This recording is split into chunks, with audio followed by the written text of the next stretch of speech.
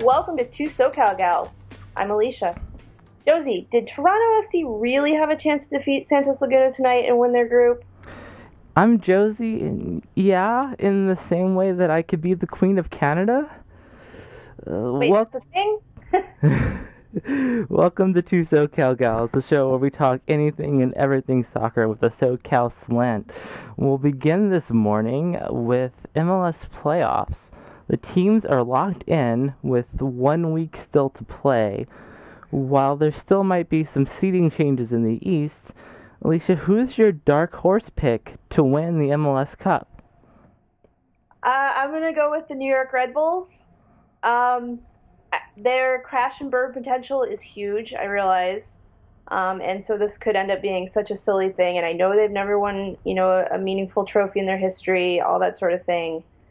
But a lot of the results this season have been really tight games, win and lose. And, I think with the talent on their roster and the fact that they're able to hang in for games late and they're able to come back late and get, come from behind at times, I could definitely see them, sticking it with it in the playoff run and actually making a run into the playoffs, provided that the team clicks and that, there isn't any sort of, firing the coach in the middle of a playoff game or what have you. I mean, again, it's going to be interesting to see. But if I were to pick a dark horse, I definitely think that New York is sort of a tailor-made dark horse for this pick. What do you think?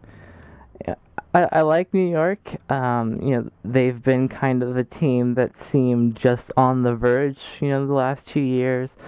I believe Thierry Henry is the best player in MLS, but we'll get to that a little bit later. But for my dark horse pick, I'm going with DC United. And they've made a bit of, jump in the standings late in the season. That's always a good sign. Um, and I'm ruling out Sounders, RSL, and Galaxy right off the bat, and Houston Dynamo, just because of the attrition factor. I was reading an article this afternoon just about how CCL and Open Cup, which the Sounders were in both, and Sporting Kansas City was obviously the winners of the U.S. Open Cup. Just those extra matches greatly reduce your chance of making an MLS Cup, and that's how you get teams like Colorado that sneak in there. So DC United is my Colorado, but a more talented and actually deserving one with a pretty good coach in Ben Olsen. Yeah, I mean, I think it would make for a great story for DC, especially with Olsen coming in because he was a one club guy, as a player, and then he stuck around with the team as a coach. And also, it would be likely if DC made a run that Dwayne De Rosario could come back, and if he could come back and actually participate in some capacity in the playoffs, and help win another MLS Cup. I mean, that would obviously help, further burnish his legend in the league. So yeah, I mean that obviously makes a lot of sense as a pick. But yeah, let's switch gears a little bit and talk about UEFA Champions League because there's been some group stage games this week. We're halfway through the group stages, and Bayern Munich is the only pot one team below second place at the moment. Is last year's runner-up in trouble? And also, what's up with the group of death this week? Well, the group of death was pretty crazy. It's actually I feel like the Tuesday Wednesday slate of matches was pretty exciting with a lot of drama and there was some doubt on a lot of the big clubs. But this group of death, right now, you've got Borussia Dortmund at the top with 7 points, and you've got Ajax beating Manchester City, and Manchester City is at a point where they could not qualify for Europa or Champions League within the next match, and that no one could have seen that happening. And Ajax has a real chance if they can get some results going of possibly even upseeding Real Madrid, and you can see Ajax and Borussia Dortmund going through, and that would be insane. But as to Bayern Munich, um, yeah, I think they're going to be okay. They're in a group where, right now everyone's at 6 points, and it's just a matter of goal differential that's keeping them down. They're too strong of a club to be down for too long, and I think they'll eventually get the results that they need. Yeah, I'm with you on Bayern Munich. I mean, it just seems like it's a little too early to count them out entirely. But as far as the group of death, I think the really key fixture was the win today by of Dortmund over Real Madrid because I think coming into the group stages, it seemed like Real Madrid was going to roll through the group, and it was going to be a matter of what was the other team that was going to advance between the other three. I still think that obviously Real Madrid is in good shape, probably to advance, but I think with Dortmund beating them, it puts enough doubt into the picture to really make it a pretty open competition from here on out. And obviously Manchester City has the most ground to cover. At this point, it looks like it's pretty dire for them. But yeah, I mean, I think the best as far as entertainment goes, and as far as like being a neutral and watching what's happening in that group, I think that win by Dortmund was the best thing that could have happened to the group because it's totally blown it open. Oh, absolutely. But it is worth pointing out that Dortmund had two home matches and one away in the first half of this group, and in the next half they're going to be away at Ajax and away at Real Madrid, and that's not going to be easy by any stretch of the imagination. So, still pretty open, and as all the groups should be. Midway through, but we have to move on to our local clubs. And Chivas USA had some big news on Tuesday night. This front office changes happening. There's rumors of coaching change. Aside from the timing, which we can discuss at a later point, what impact do you expect these moves to have down the line? Yeah, I think this is we're starting to see the moves of the Vergara era, come into full swing. They've appointed a new president. I think his name is Jose David. He has no football experience, but I don't necessarily think you need to have that, as a president. You're mostly working in business operations in most clubs. They've hired Jose Luis Real as a technical director, but he's still going to be doing the same position with Chivas de Guadalajara. So he's going to be sort of overseeing it remotely at Chivas USA. And then, like you said, the reports of hiring a new coach, which has been rumored to be Efrain Flores, who used to coach Chivas de Guadalajara. It's clear that Vergara is going with his guys, which is, of course, not a surprise. Most of these guys have extensive experience in the Mexican game. But does that mean there's going to be success in MLS? That is unclear. And, there haven't been a lot of coaches in MLS who've come from abroad with no MLS experience at all previously, have really been successful. It's not to say that it couldn't happen, but I think it's a little bit of a risky move going all in on people from Mexico and not sort of integrating some guys with MLS experience. But we'll have to see what how it shakes out and if it even fully shakes out this way. So now, what do you make of the? I believe I read that they're talking of more player exchanges between the two clubs. Is this the "we should have all SoCal players" quote again, or is there some truth to what they're saying? I think it's more, and I mean, logistically, it would be impossible, but I think it's more along the lines of we need more Mexican and Mexican American players at this club.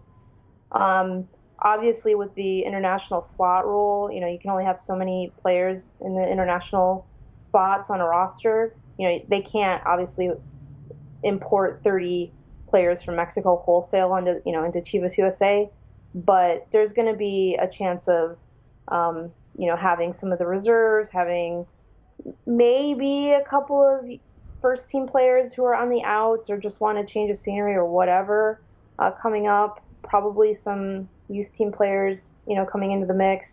And I think there's a decent chance that some of the youth team players here at Chivas USA are going to be sent down to Guadalajara potentially. So that could be interesting, but it also could be 2005 all over again, and that's not something that I'm really eager to see at this point. Sure. But let's talk about your team. The Galaxy play two matches this week with nothing on the line in either of them, but that's because you've wrapped things up. What should Galaxy fans expect from these two tests? Well, I'll talk about the MLS match on Sunday first. You've got the season ender against the Seattle Sounders, and there was a brief window where it looked like it might mean something, but the Sounders got a better result over the weekend. So at this point, it's just going to be about fitness, which is a concern when you have Landon Donovan and David Beckham coming back from injuries. They have to get back into match fitness. They can't just say, "Oh, we're back." This is not how it works in soccer. So I believe we'll see some the regular side on Sunday. And the other reason for that is because the reserves right now are in El Salvador, and that match is actually important as well. We'll get to why it's important, but um, they're only going to have like one practice after getting back from El Salvador, and with jet lag and one practice, it's unlikely that we can get that reserve group to do both matches, even though they're both ostensibly meaningless. Yeah, one of the things that I mean, it's not necessarily talking about sort of the logistics of the players in these coming games, but I read again. There was another interview this week that Landon Donovan's mulling retirement. I mean, is this becoming a big distraction? Do you think for the team or for fans, as far as thinking about how long he may be sticking with the team, or whether his heart's really in it at this point, anything like that? I really do not understand why Donovan keeps granting these long form interviews. They don't do him any good. But clearly, he's got something on his chest that he wants to get off. He said that he will stick through his Galaxy contract. Whether that means he's open to being sold or not, it's really kind of unclear. He does keep mentioning Everton. I know he had a good time over there, and it would be a new challenge.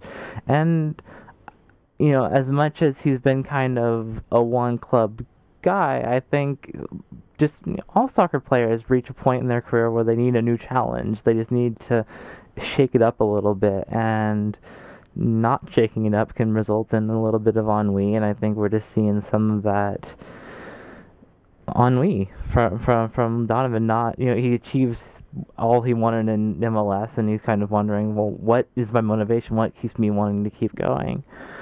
So we'll see how that shakes up. But we've got to get to the CONCACAF Champions League action. The Galaxy have their slot locked up, as do Seattle and Houston. But there's still some seeding changes that can happen.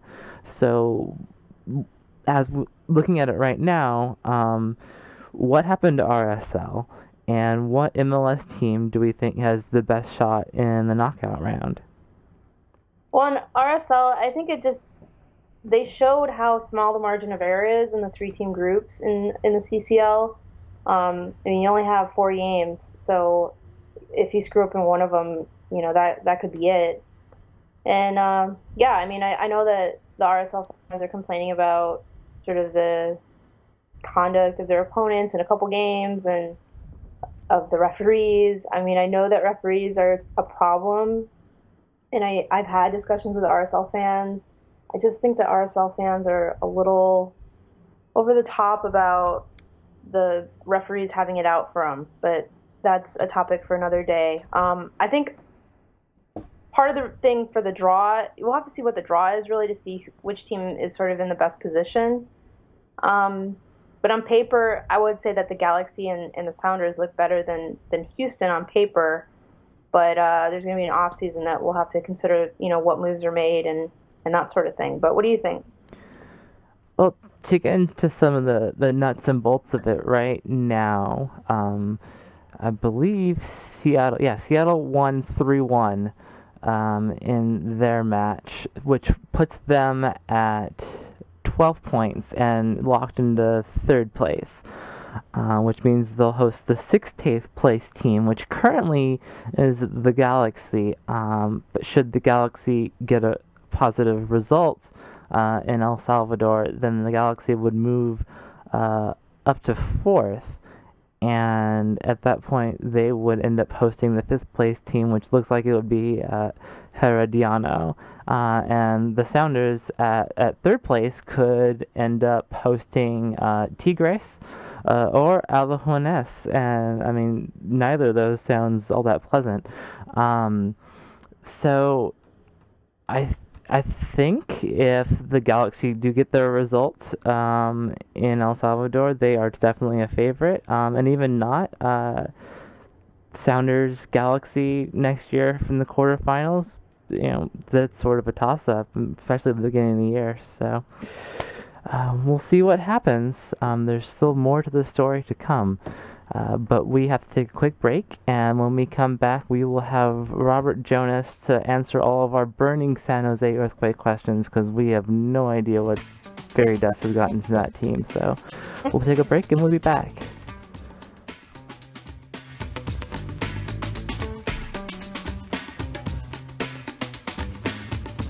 Okay, and we're back, and we are here with Robert Jonas of CenterlineSoccer.com, managing editor, and contributes for SB Nation's Quake, Rattle, and Goal, a San Jose earthquake blog. Thanks for being with us, Robert.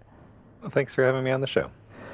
So, the Quakes clinched the Supporters' Shield over the weekend and also managed to break ground on their new stadium, which was a long time coming. I'm going to focus first on what's going to happen this year, the possibility of hosting MLS Cup. What are the discussions happening behind the scenes on where that might happen? Yeah, and that's a great question, because I think right now it comes down to 3 stadiums, and we were lucky enough to have the commissioner Don Garber in town over the weekend as well, so we were able to grill him a little bit on that. But Buckshot Stadium, of course, is in play. Spartan Stadium, the original home of the Earthquakes NASL and the old MLS Earthquakes as well, and Stanford Stadium, where you might remember that the Galaxy played the Earthquakes earlier this season in front of 50,000 people. Well, with those 3 stadiums in consideration, Buckshot having the smallest attendance, Spartan in the middle, and Stanford at the top end, it's pretty clear that Major League Soccer, they're the ones who put on the event. The Quakes just have the honor of hosting it. They want to get it in as big a stadium as possible. They want to be able to maximize the exposure, the revenue, etc. They're leaning heavily towards Stanford, which will happen only if Stanford football collapses and doesn't end up with the best record in Pac-10 or Pac-12 football, which you and I are Cal Bears fans. We're hoping that'll happen. But if that doesn't come to be and Stanford gets to host the championship game, it looks like Spartan Stadium is going to be the number 1 choice for MLS Cup. Okay, and for our history buffs out there, not only is Spartan Stadium the original home of the Quakes, but it hosted a couple soccer bowls back in the NASL days, so it's got a bit of a history. It does. It hosted the first MLS game in 1996. Eric Winalda scoring the first goal in league history. It's held an MLS All-Star game as well. So, there's plenty of history there. If for anyone familiar with Spartan Stadium, it's a very narrow field, and I think a lot of players today like having the wider expanses of the more modern soccer field. So, that would be one negative. Number 2, it's actually a turf field. It's been converted to turf for the San Jose State football program, and David Cavill, the president of the Earthquakes, said they will only play on grass, which would require them to have to lay down a grass field over that artificial turf. And I think most soccer people realize not exactly a first choice scenario, but they may not have a choice. Robert, I wanted to ask you a little bit about Alan Gordon. His emergence this season has been a pretty big story, and coming from among other places, the LA teams, he hasn't been really that effective in his career. So I was wondering what you think accounts for his success this season with San Jose. So much of that comes down to just being healthy. He's a player that Frank Yallop has always admired, a player that when he was the coach of the Galaxy, he had that short stint there prior to 2008. A player he wanted on his team, and he could never keep him healthy enough to get him the minutes that he wanted. He intended to bring Alan Gordon to San Jose back in 2008 in the expansion year, and it was just something that, for personal reasons, Alan wasn't really willing to make the move. But they finally were able to reunite last season after a trade with Toronto FC brought him to San Jose, and I know he was with Chivas before that, and of course the Galaxy. He had chances to get minutes, but I think his health never really let him get on a roll. And with the Earthquakes, he fits the model of the target forward that Frank Yallop wants. A big guy that is good in the air, but also good with the feet or good with the ball at his feet. Well, he's fits so nicely into the system that, just crazy statistics out of Allen this season, and not in very many minutes at all. He's been able to score 13 goals and double his career numbers in assists. Not so much because Alan Gordon is a fantastic player, and by all means he is a very good player, but the system suits him so well. All right. Well, going back to the groundbreaking ceremony on Sunday, when do we think that there will be actual girders placed in the ground and foundations dug, and when is actual construction going to start? And are there any more city council hurdles to overcome? Well, the next steps in the process are to finalize the construction drawings, and they've announced that should probably take another couple of months, and then get those into the city. Not so much hurdles at this point, but just steps in the process. And if you kind of look at the calendar, it's unlikely that they're going to start, banging steel into the ground in the middle of winter time. So I would expect that we'll start to see some infrastructure start to sort of spring up with the start of spring. And the way the Earthquakes have set their construction table, they've taken that into account. They plan to be open for their first game of the 2014 regular season. So that puts them on about a 12-month construction schedule if they do start at the start of spring 2013. And given the scope of the stadium, the rather, I'll say, simple design, I think that's very well something that should be done. Very doable process, or very doable schedule, if you will. And we'll see the Earthquakes in their new home, like I say, about 16 months from now. All right, we'll get you out of here on this. Look into the crystal ball. Will Wondolowski break the scoring record? I'm going to say yes, and the reason for that, 2 goals is not easy, but what he's got going right now is a team that's firing on all cylinders when it comes to offense. I mean, they've scored a ridiculous number of goals this season as a team, blasting past their franchise record and putting them firmly in a top 10 position, I think, overall in league history. The guys on the team, and I've had a chance to talk to them, every single one of them says, yes, if there's a way I can get the ball to Wondo, I'm going to get the ball to Wondo. And fortunately for the Earthquakes, they play in Portland this weekend, which is the team, obviously, that's out of the playoffs. They won the Cascadia Cup last week, so the last major carrot in their path has been already captured. There's hope that Portland will treat it as it is, sort of a celebration to the end of their season, and maybe if their foot is a little bit off the gas, Wondo will get those opportunities. And part of me hopes that the Timbers Army embraces that chase for the record, and if they get behind it as well, that full stadium behind Wondolowski, I have no doubt that he can get a pair of goals. All right, well, thank you so much for your time. We're trying to understand what's been going right up there this season, and it seems like a whole heck of a lot. It's like all the stars aligned, and the Earthquakes are really reaping those benefits. All right, thanks so much. Thank you very much.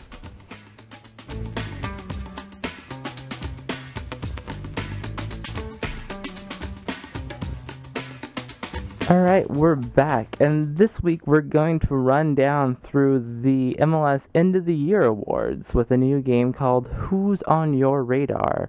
We're going to start with MLS Comeback Player of the Year. Alicia, who's on your radar?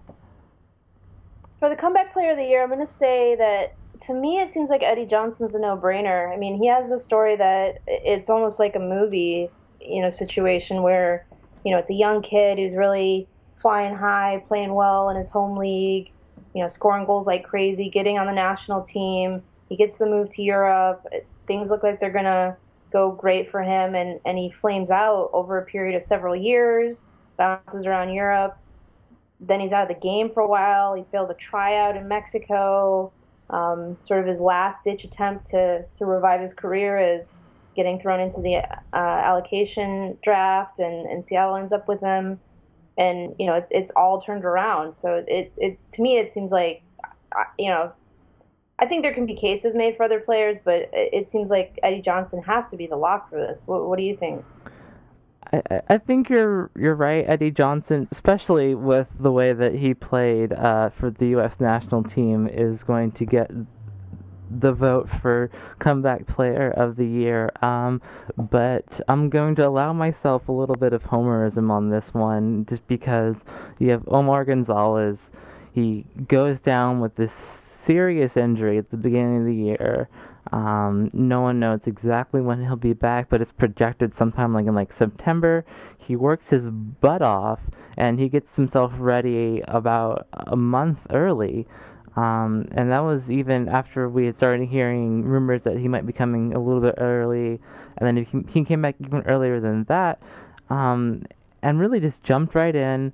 Had some limited minutes because there were no reserve matches, so he had to, get his minutes in MLS matches, and managed to return the Galaxy back line into somewhat of the form that they had last year.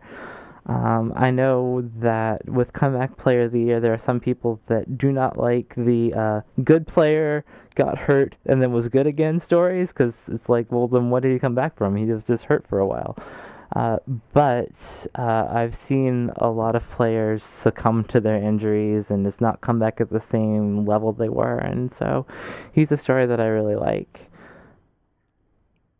Yeah, I mean, it's a little homerish, but yeah, I see where you're coming from. No, I'm kidding. That makes. On to the next award. Who's on your radar for MLS goalkeeper of the year?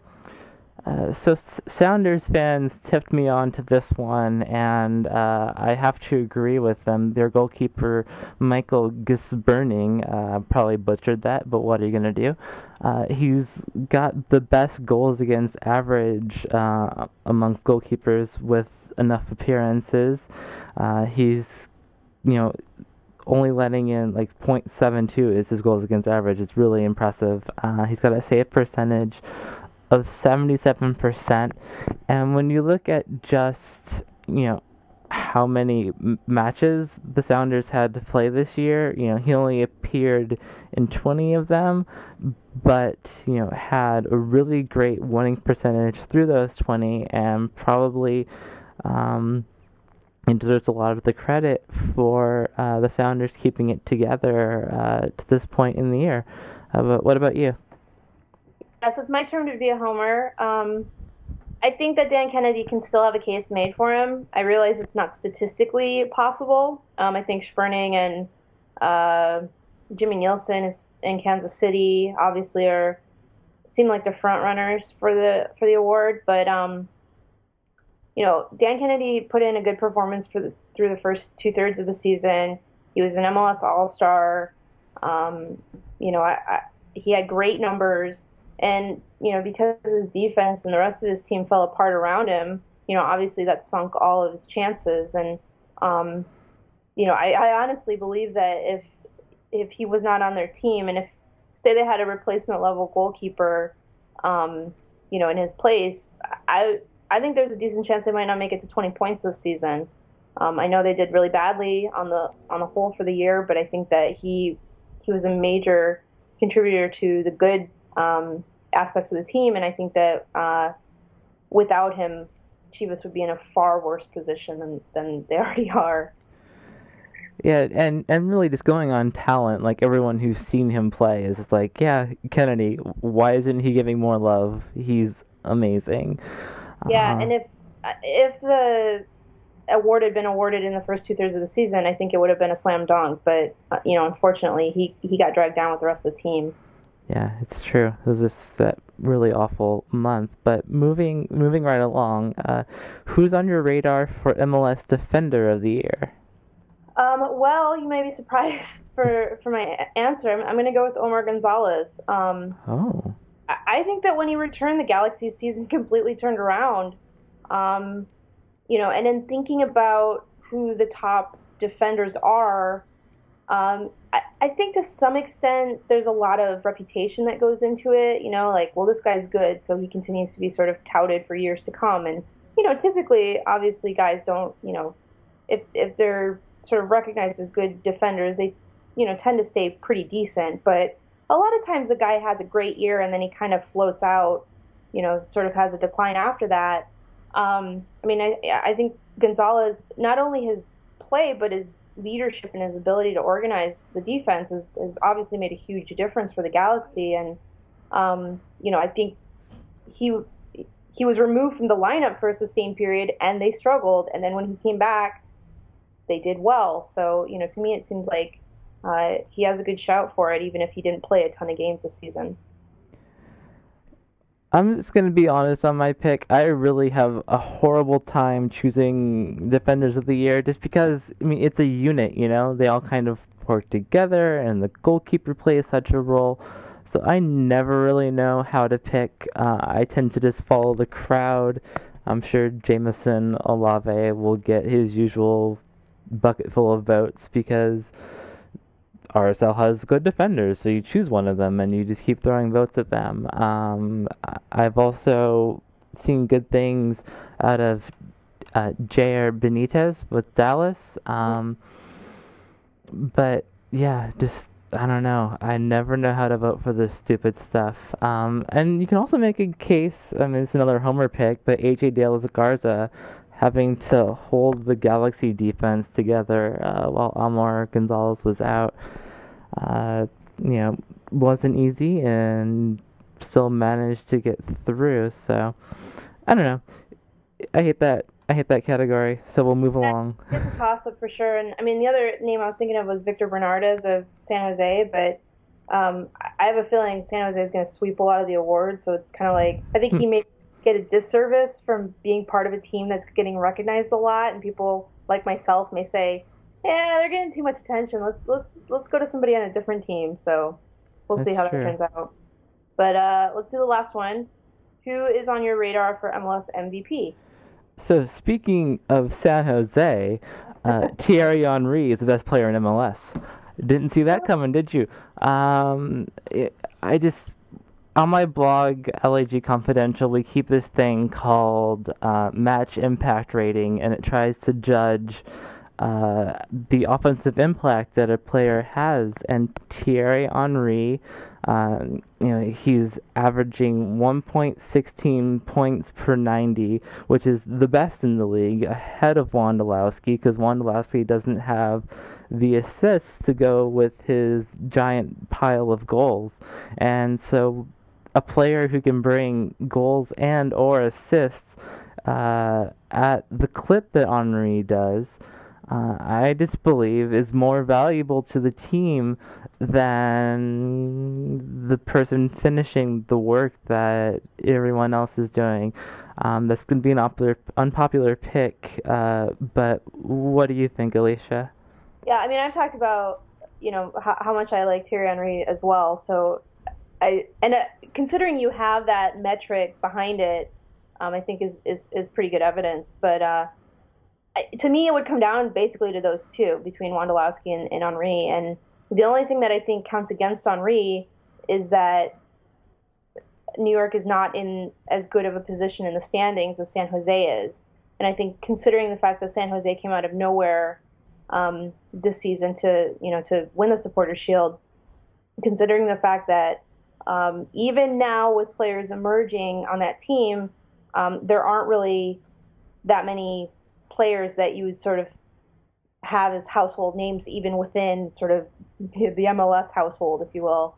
And so I think, in addition to the fact that he's playing well and scoring a lot of goals, Wondolowski is the one who you sort of focus in on and say, well, okay, this guy is obviously so important to his team. I don't have a problem with Wondolowski being MVP, but I also have props to you for making a case for Henry, because I also think that he should get at least some consideration in the matter. Yeah, I really do. I think Henry gets this weird bad rap, and he's statistically just the best player in MLS. And the Castrol Index was making some case for Robbie Keane, this afternoon. I don't know. There are more options than just saying, "Oh, this guy scored all these goals." So there are other ways of looking at who's the best player. But we are out of time, and we can rant no longer. One final question, just to walk us out. Alicia, do you have any movies that you're looking forward to in the next month? Oh, geez. No, well, not that I can think of off the top of my head, but I did see The Perks of Being a Wallflower about a week ago, Mm-hmm. based on the young adult novel that I never read. I just heard the movie was good. I loved it. I thought it was a great movie. I have no idea if it's really going to get any kind of audience because it's kind of in an in-between age zone, but I thought it was great. I think it's a great movie, and I totally recommend it to folks who want to check it out. How about you? Yeah, I read the book probably every other month when I was in high school, so, but I haven't seen the movie yet. But I am probably looking forward most to Wreck-It Ralph, a silly little Disney flick, but it's supposed to be the video game version of Who Framed Roger Rabbit, which is also one of my favorite movies of all time. So, I don't know. Some good stuff. If you're looking for me, you can always find me at Rockin' Josie on Twitter. And Alicia, where can we find you? At Soccer Musings on Twitter. All right. Thanks for tuning in once again, guys. We'll see you next week. Bye.